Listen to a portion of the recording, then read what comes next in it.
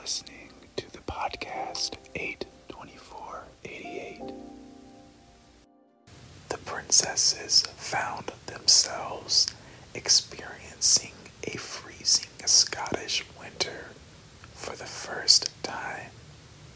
Then, just a week before Christmas, they were told that they were going to be reunited with their parents at Sandringham. Overjoyed and laden with the Christmas presents which they had bought with their pocket money at an Aberdeen sixpenny store, including brooches, steamers, and the sheet music for Run, Rabbit, Run. And that was a selection from today's book, Queen of Our Times, by author Robert Hardman. Page 8. Page 8 is blank. In lieu, we will save page 824 to read for later. Page 24 is only necessary to take a stroll around Windsor Castle, below the Henry VIII Gate on Castle Hill. It is impossible to miss the imperial and imperious statue of Queen Victoria, with orb and sceptre unveiled in her Golden Jubilee year.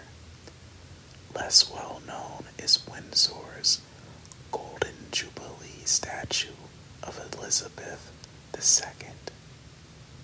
Though unveiled in 2003, Philip Jackson's larger than life-size piece depicts her in the mid-1970s, astride an unspecified horse.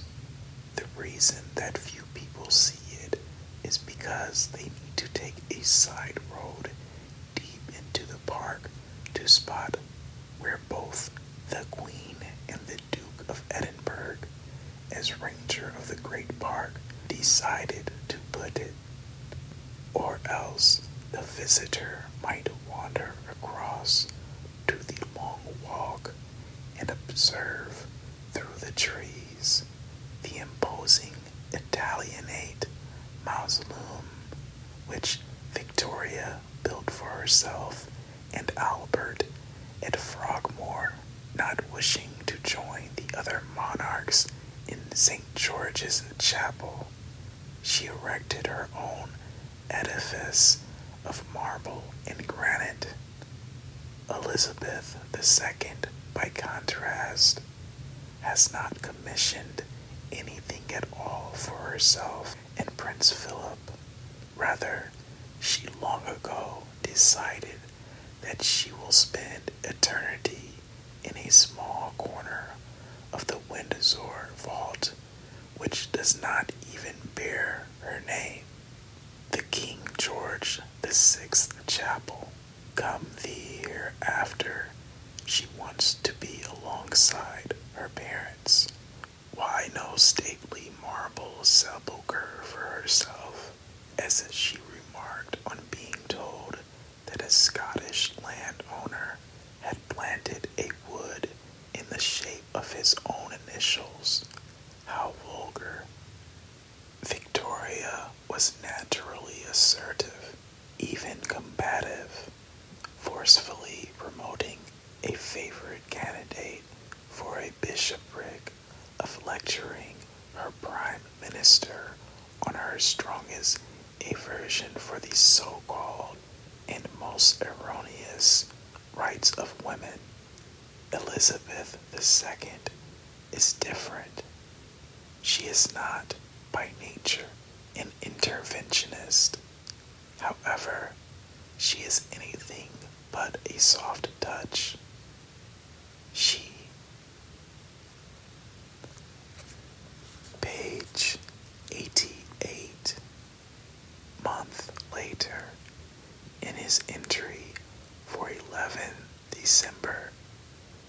observed. Today, 3 years ago, I took over from David, the job he had turned down as not being worth his while. The Duke of Windsor continued to be an irritant.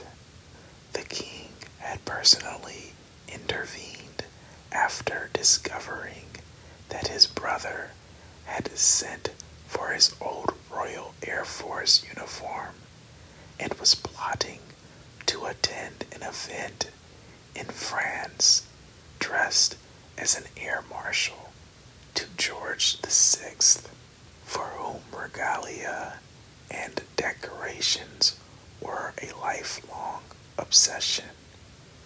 It was inconceivable that the Duke should wear a uniform he has no right to wear, as he has been appointed a major general in the army of the duration of the war.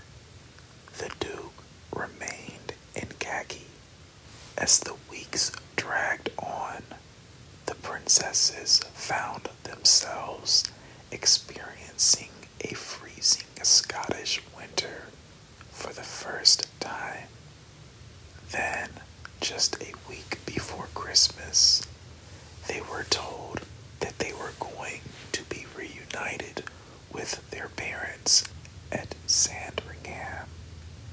Overjoyed and laden with the Christmas presents which they had bought with their pocket money at an Aberdeen sixpenny store, including brooches, steamers, and the sheet music for Run, Rabbit, Run, they set off for Norfolk. I had not seen them for months. Not since August. The delighted king wrote in his diary. Their parents were determined to maintain the old Christmas traditions, though the king could hardly relax, facing the prospect of delivering his first Christmas broadcast of the war. This is always an ordeal for me, and I don't begin to enjoy Christmas until after it is over, he admitted. It would go down as one of his finest, chiefly remembered for a previously obscure poem by Minnie Louise Haskins. Page 824. People business.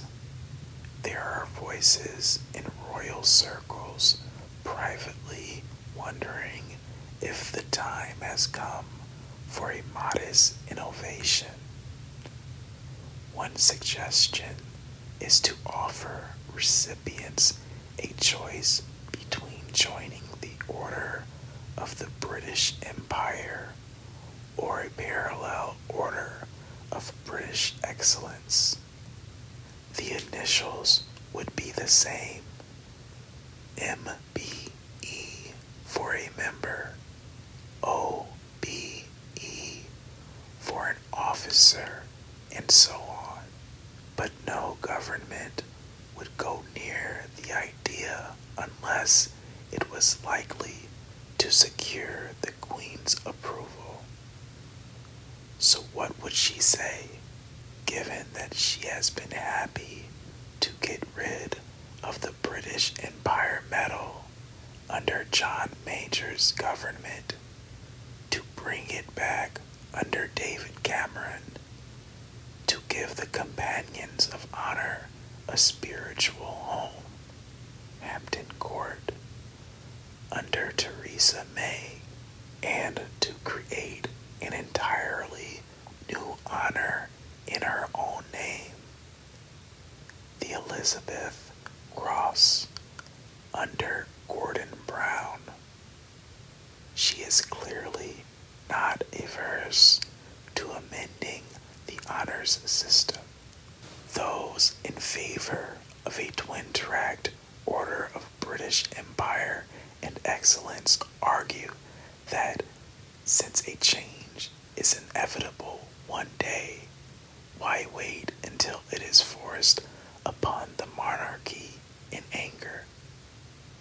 One ex-aide suggests that it would not find favor. However, the Queen has managed it, the order of the British Empire, very properly. I think this would fall into the change of reign bracket. I'd be surprised if it got anything other than an eyebrow. In other words, leave it to King Charles, none of which will make much difference to the fortunes of the Commonwealth itself. Former Australian Prime Minister Julia Gillard, now chair of King's College's Global Institute for Women's Leadership, believes that relevance, not empire legacy, is key to the Commonwealth's future. There is a useful role for a large multilateral body that doesn't have in the room the dominant powers. The end. Queen of our times. Robert Hardiman. Throughout the flight of literature, you will find a story that touches your soul. Please support the authors in this show by viewing the books on the website 82488.com. That's numbers 824, the word 8.